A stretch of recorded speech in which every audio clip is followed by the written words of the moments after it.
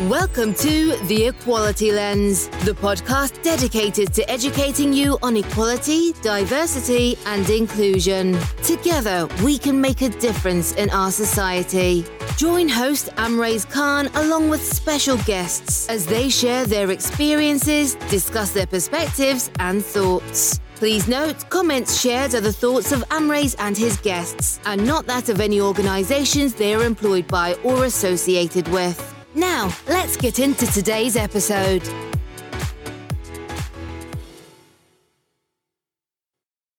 Welcome, listeners, to The Equality Lens with me, Amraze Khan. Our episode today is with the fantastic Clare Price-Dowd. I'm so excited to have you today with us, as I call you lovingly CPD. We've worked together in the past, haven't we, Clare? We have. We both worked together at the NHS Leadership Academy. You were my absolute rock, trying to get the message about nursing and leadership out into the wider world.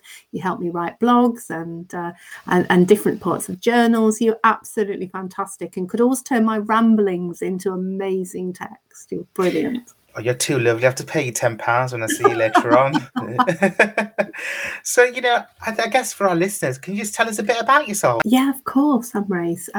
So it's great to be here this week because it's 39 years on Monday this week since I joined the NHS. Yes, I really am that old. I started my career as a nurse. I trained at Nottingham, but I was one of those people who really didn't know what they wanted to do with their life. And I left school at 18 and worked in a shop. I had no direction. I just knew I didn't want to go to university at that point. I've discovered later in life that I have dyslexia. And that kind of clouded my sort of view of education. Just didn't know what I wanted to do with my life. And somebody said to me, "Do you know what? You'd make a great nurse." And it really started from there. So I trained as a nurse and I've worked in various places.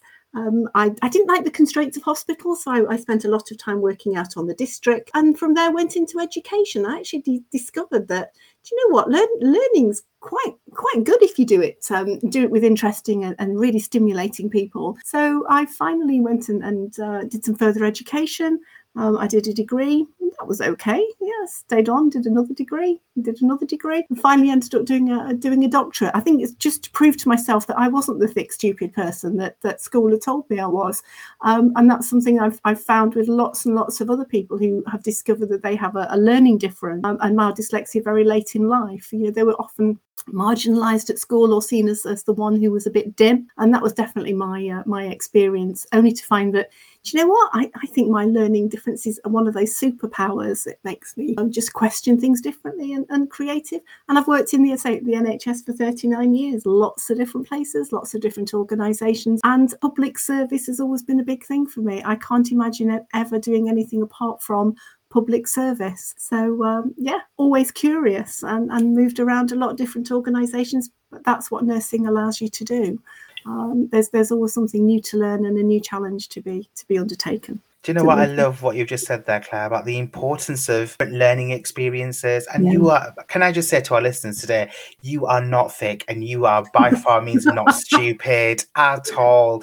Claire does some amazing work, and I love the fact that whenever I talk to you, whenever I've been around you in your company, I always see that passion come out about nursing. It's lovely to see, Claire.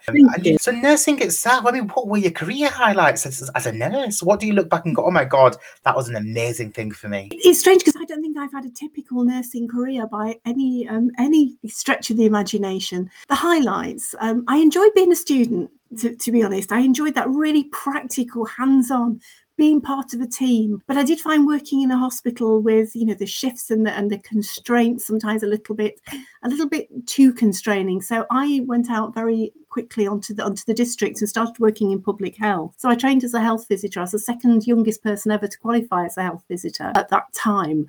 And that public health focus, that we're fantastic at making people well once they're poorly, if we can. But wouldn't it be great if we could stop people being ill in the first place? That would be amazing. So I went into public health and spent a lot of my time trying to do that health promotion and stopping people becoming ill in the first place. And I think some of the real highlights of my career, I find it quite difficult sometimes talking about myself and the things I've done well. But back in 1999, I came second in Nurse of the Year.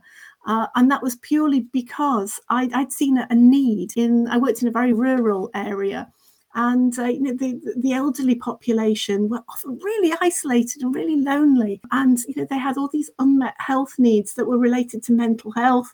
So I just got out and worked with the general practice and worked with the practice nurses and the GPs. And we set a way to make sure that nobody was missed that was on the practice. So people that came to the GP often, yeah, but what about those people who didn't come to the GP often? Often had a health need that nobody was looking into. So that to me was a real highlight.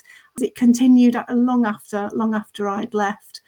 I've always been somebody who wanted to make a bigger and bigger difference. So I think my absolute career highlight, and I can name it to the day, was the 5th of June 2015, which is when we launched the second version of the NHS Leadership Edward Jenner programme, which is it's a MOOC, it's an open online programme, a mass programme that's there that absolutely anybody in health and social care anywhere in the world can access and do great leadership development.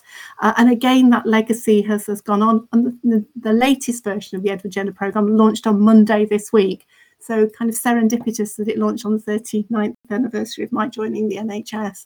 But I always wanted something that could touch everybody, that gave them a positive experience and help them to be better supported at whatever they do. I can vouch for this. I'm not just saying this because you're on the podcast, but you are just a phenomenal person. The different types of work that you've done, the Edward Jenner work that you've done is impressive on its own, to be fair. And anyone who hasn't checked out Edward Jenner, have a look on the NHS Leadership Programme site. You can find all the details on there. It's such a fantastic programme, isn't it? And it really helps you think about leadership and the importance of leadership and how that links in with of the care that staff offer service users and patients is so linked, isn't it? Yeah, it is. And the new programme that's launched this week is very wide-reaching. It's podcast-based. So if you like listening to Amraze's podcast, rather than sitting in front of a computer, I think the pandemic has taught us that we've all sat in front of lots of computers for the last 20 months. We maybe want to learn in a different way. We maybe want something that we can download and looking after our health and well-being, put our headphones on and go for a walk while we do some learning. Get out in the fresh air, even though it's winter and it's a bit cold at the moment. We want to learn in a different way. And for people like me who find sometimes reading at speed quite difficult, great. We can listen to some real scenarios of people's lives and then think about how we would lead in those different situations. It's fantastic. It really is. So Edward Jenner, and can I just say, 39 years, you don't look old enough to be working in the NHS for 39 years, Clare Price-Dowd. How can that be possible? I know. It's gone by in a flash. The time that I spent with you has been fantastic too. Can we just check in? Are you in a clinical role at the moment then? I don't think you are you? No, I'm not in a clinical role, but I'm working very closely with frontline clinicians, and not just nurses, clinicians from all parts of health and social care. So working in the Leadership Academy, I work in the Midlands region for NHS England, where my role is to be the head of leadership and lifelong learning for the regional team. So I have a team of 15 highly talented people that work with me, and we're a real mix of backgrounds and ages, but with the one common goal of really being passionate about developing our leaders to be the best that they can. And we want to help people to understand how leadership works and how leadership impacts on all aspects of care and staff engagement. All of us at some point, we could go into hospital or be users of care and services. We want to be looked after and supported by people that lead well and care. So if we can help leaders to develop their skills, to develop their teams well, to really think about how they include team members and that they think about diversity, then I think that's what we're here to do. Absolutely. And I have to say, I worked back at the academy was it 2016? I think I was Yeah. with you guys. And since I've left, that leadership work that we did and that I learned about is integrated in every single grain of my body, Claire. Wherever I go, I talk about the academy, I talk about leadership. And I think I was really naive before. I didn't understand what we meant by a leader. You know, is a leader just a manager? Isn't that what it is? But it's so much more, as you say. There's so much to it in particular. And obviously, these past nearly 12 to 18 months have been so difficult with the pandemic and how we lead and how we support people. And I guess how has it impacted you, and how do you think it's impacted nurses, our frontline clinicians? I guess like a lot of people, how I've seen the pandemic impact nursing and you know the healthcare profession generally has been through the lens of the media, and then talking to people on the front line and leaders that come onto our programs in the Midlands. The reality of what they witness and what they see and what they experience is nothing like the versions that we see on the media. What the pandemic has done, I think, is really bring nursing to the forefront of public consciousness. We've always known nurses are there. You know, they work in those GP surgeries and those big buildings, but they work in so many other places as well. And it's really sort of brought it to the fore just what a skill nursing is.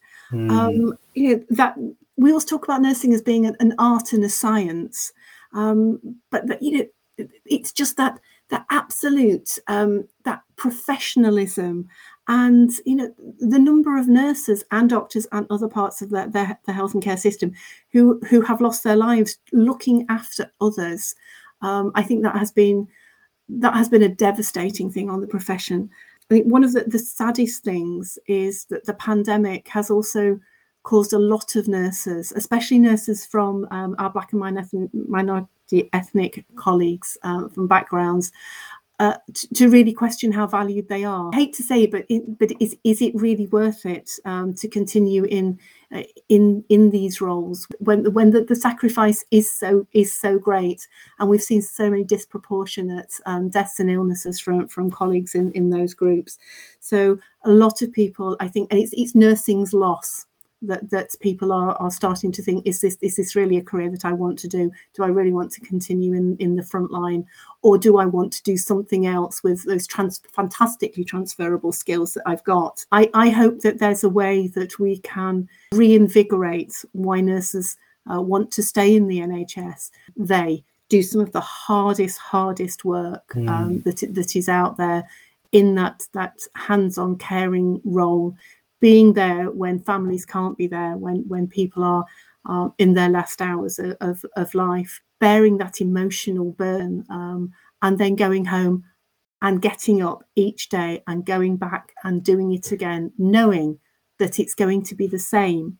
I was made aware of a story very recently. We were talking about leadership, and somebody challenged me and said, that's all very well if you can get the person into the building, but what about my member of staff that I had to go and talk to in the car park because she was so anxious about getting out of her car to actually come into the building to do her nursing shift? And that's the effect that it's had on people. I don't think people say, well, it's your job. You know, that's your job. You signed up to be a nurse. Go and be a nurse. It's that emotional labour that I think people don't realise is there. And it's not one day of emotional labour.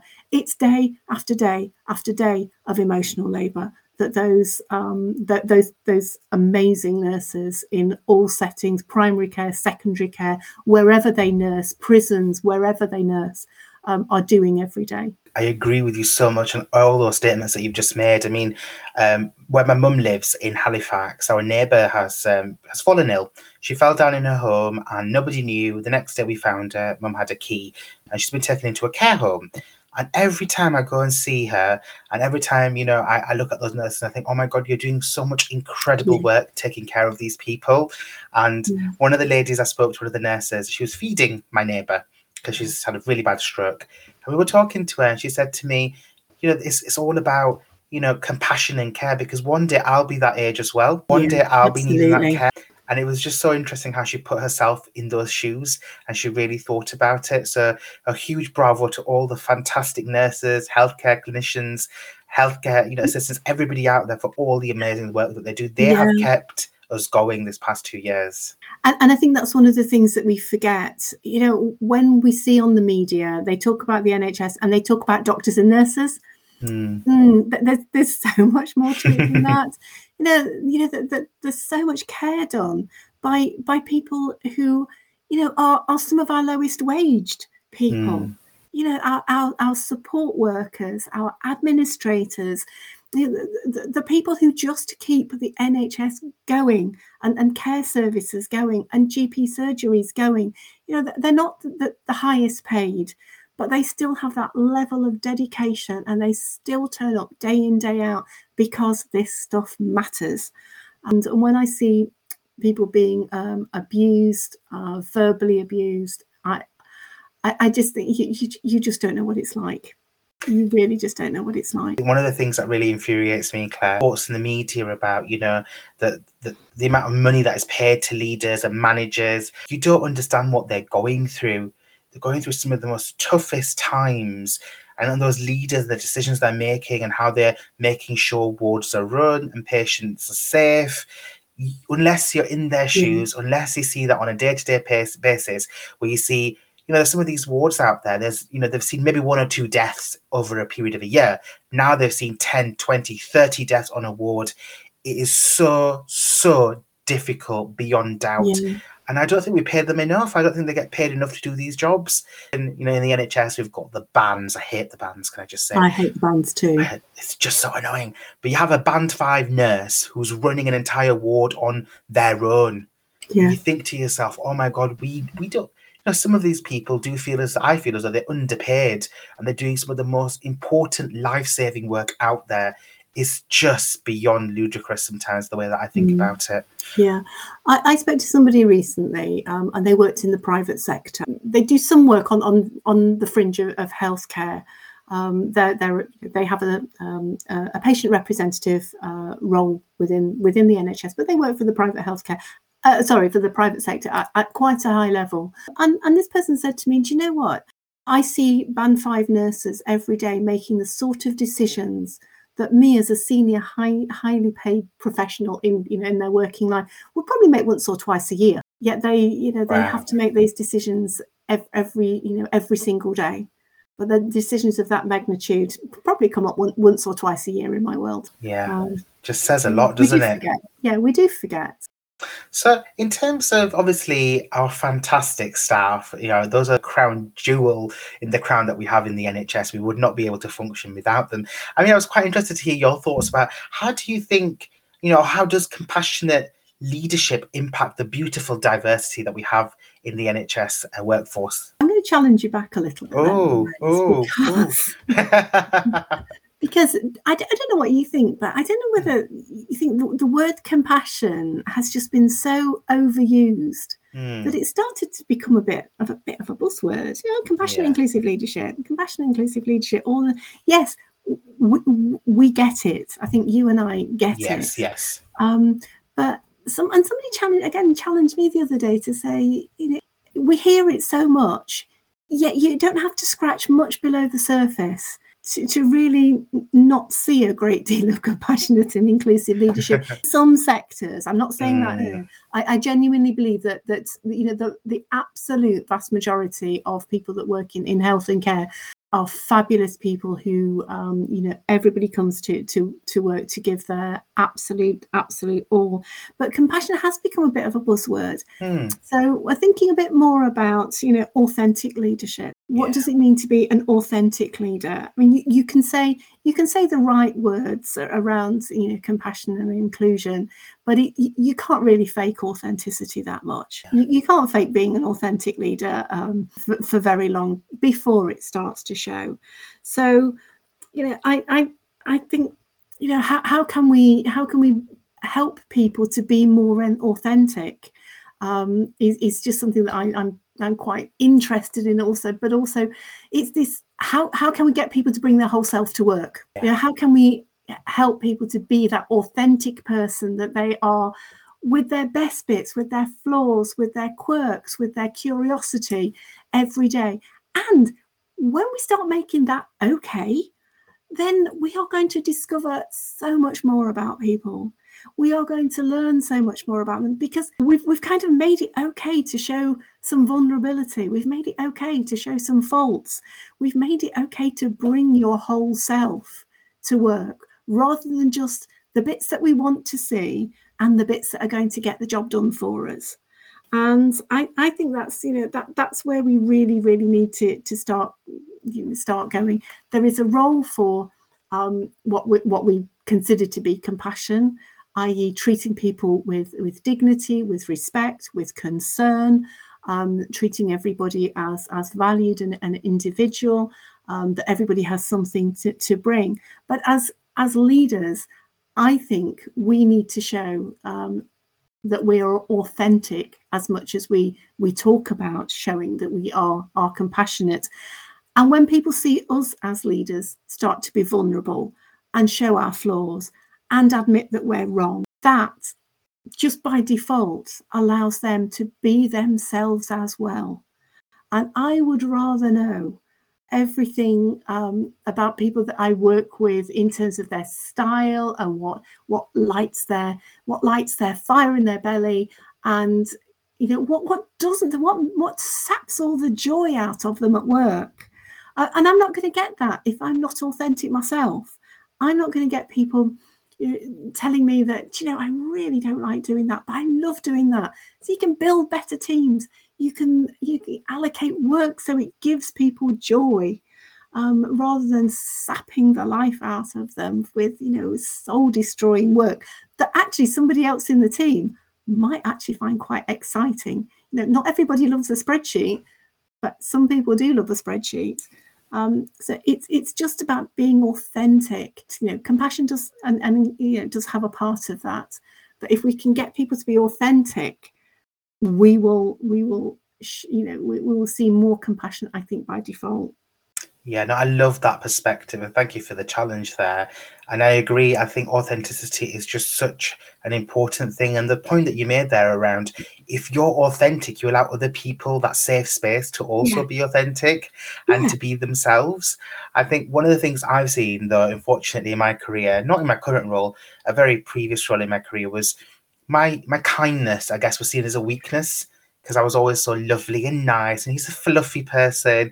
And I found that quite hard, because I always think, and there's a quote by Jacinta Ardern, do you know, the Prime Minister of New Zealand? Yes, I do. Yeah, and she talks about, you can be compassionate and empathetic, but you can still be assertive, and it's not a weakness. And that's one of the things that always plays on my mind.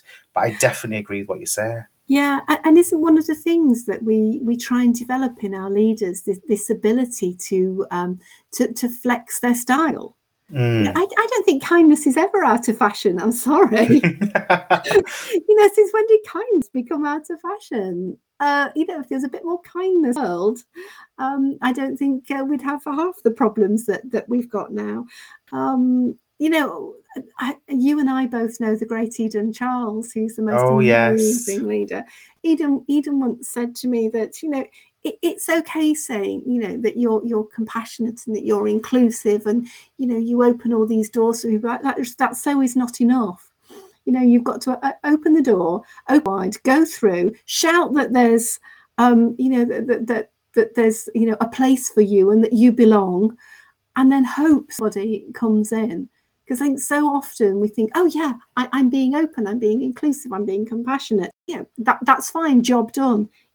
It so isn't job done. Yeah, no, that's such a lovely example by the amazing Eden Charles.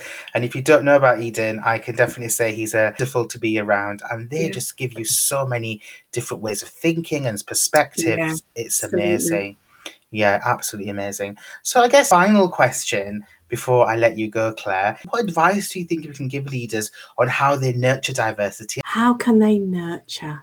I think I'm a white woman. You can't see because this is a podcast. And I see and talk to colleagues and they say, oh, I am so frightened of saying the wrong thing. So do you know what? They say nothing. I would say, how can we support and encourage and nurture? You can't do it by being silent. I have put my foot in it so many times. Every time I've put my foot in it, I've asked people to help me learn. Tell me how to do this better. Show me how to do this better. Coach me. But this also goes back to the problems of inclusion are mine to own. I need to educate myself. I talk to colleagues about the emotional burden of trying to get over the perspective of having a voice that's not heard or not listened to or not included. We need to be curious. We need to own the fact that we are privileged. I have the great pleasure of working with people like Tracy Jolliffe and many of the people in the inclusion team within the NHS, the national inclusion team, and the local inclusion team, great Kuvi Sinan and Paul Singh. And they say you need to educate yourself. This is something that as a leader is part of your job. Don't be afraid to speak up, but don't expect somebody to educate you or solve this problem for you so you feel better. You have to go out and own this. I would also say talk to people. Just talk to people about what matters to them. Not what you think matters to them, what actually matters to them. I would say as a leader, whatever you're doing, just be very tuned into what's happening around you. Look who's speaking up in those meetings. Look who's not speaking up in those meetings. We live on Microsoft Teams at the moment. Look who hasn't got the camera on when senior leaders are in the room. And just reach out to people and see, just be curious, be noticing and be there and be supportive. But it all comes back to the point I made before about being authentic. We have to be authentic. You cannot trot out the rhetoric and then when it gets a bit hard, not want to go there, not want to have the difficult conversation. You are never too senior to talk to anybody. You are never that important that you can't learn something. Two of the best leaders I've ever, or the most inspirational leaders, have been people who very, very senior. One was the chief exec of an organisation, one is a national figure, and both of them had this amazing knack of making everybody feel when they were with them that they were the only person, the most important person in the room. One of them just came up to me one day and said, "Claire, your glasses are filthy," and took my glasses off my nose, gave them a clean and put them back on my nose. And every time he saw me after that, it was like, "Oh, your glasses look clean today." Leaders who can make a human connection with other people. And he was a very, very senior leader in the NHS. Never too important to connect with people on a human level. And I think that's, the most important thing that we can do. So what he did was create a sense of belonging. Everybody has got a place in this organisation. Everybody has a place that is valued. Everybody belongs to this organisation. Everybody has something unique. Everybody brings something that our collective effort adds up to better patient care and staff experience. And I think that's what we can do to nurture. We need to notice. We need to, to just be much more aware of the voices that aren't being heard, the voices that are being heard, and amplify the ones that maybe other people are not listening to. I have learned so much about so many people just by having that curious conversation, or just by, we ask people how they are. There's a brilliant advert on the BBC at the moment where there's the woman in the makeup trailer, and she said, "How are you today?" And everybody sat in the chair is going, yeah, I'm fine. And then at the end of it, somebody says, "And how are you? And how are you really?" And I think it's that we ask people how they are and really hope that they just go, "Yeah, I'm fine," because then we can move on. We've got to ask twice. Are you okay? Are you really okay? What's happening for you? And only then, can we really start to support and nurture. We're never going to find out if we don't ask. And sometimes you're going to tell things you don't want to hear.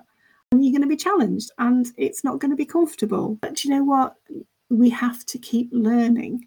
And if we don't, the minute we stop learning is, that's the time to go home. Oh, such amazingly sound advice there, Claire. And you can't see me, obviously, but I've been nodding along to everything that you've been saying. And every time you mention something, I've got a story in my head about a really good leader that I've seen, or perhaps as an example of a leader who hasn't been that good and that I've learned from to be better. Those human connections are absolutely so fundamental in everything that we do, to care for our staff, because ultimately we want them to go care for our patients. There's a superb link there. So Claire, any final words from you? Oh dear. I'm a great one for quoting other people. I have massive imposter syndrome, and it's one of those things that if somebody says, we've got any final words. And Michael Jordan said, own your leadership every day. And I think that's that's something that I try and do. I try and own my leadership every day, in the same way that the second year student nurse is the leader to the first year student nurse, the third year to the second year, etc.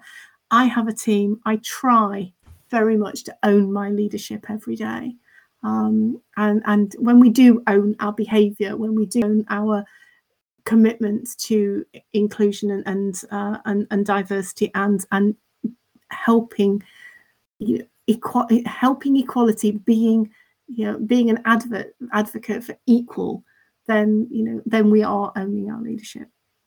Well, thank you so much, Claire. Thank you for your time. I know you're a super busy lady, but I just want to say it's been fantastic talking to you this evening, hearing your thoughts, perspectives and experiences. And I can say that you are an amazing leader and somebody who I always smile when I text. I smile when I WhatsApp you or tweet you. And I absolutely love talking to you. An absolute star. I love talking to you too. Thank you so much. Clare Price-Dowd, everybody. Make sure you tune in to more details and more of our guests in the coming weeks. Stay tuned here with the Equality Lens. Bye. Bye. Thanks for listening to this episode of The Equality Lens. Please remember to hit like, subscribe, and leave us a comment. We'd love to hear from you. Until next time, stay safe and look after one another. The Equality Lens. Listen, learn, be better.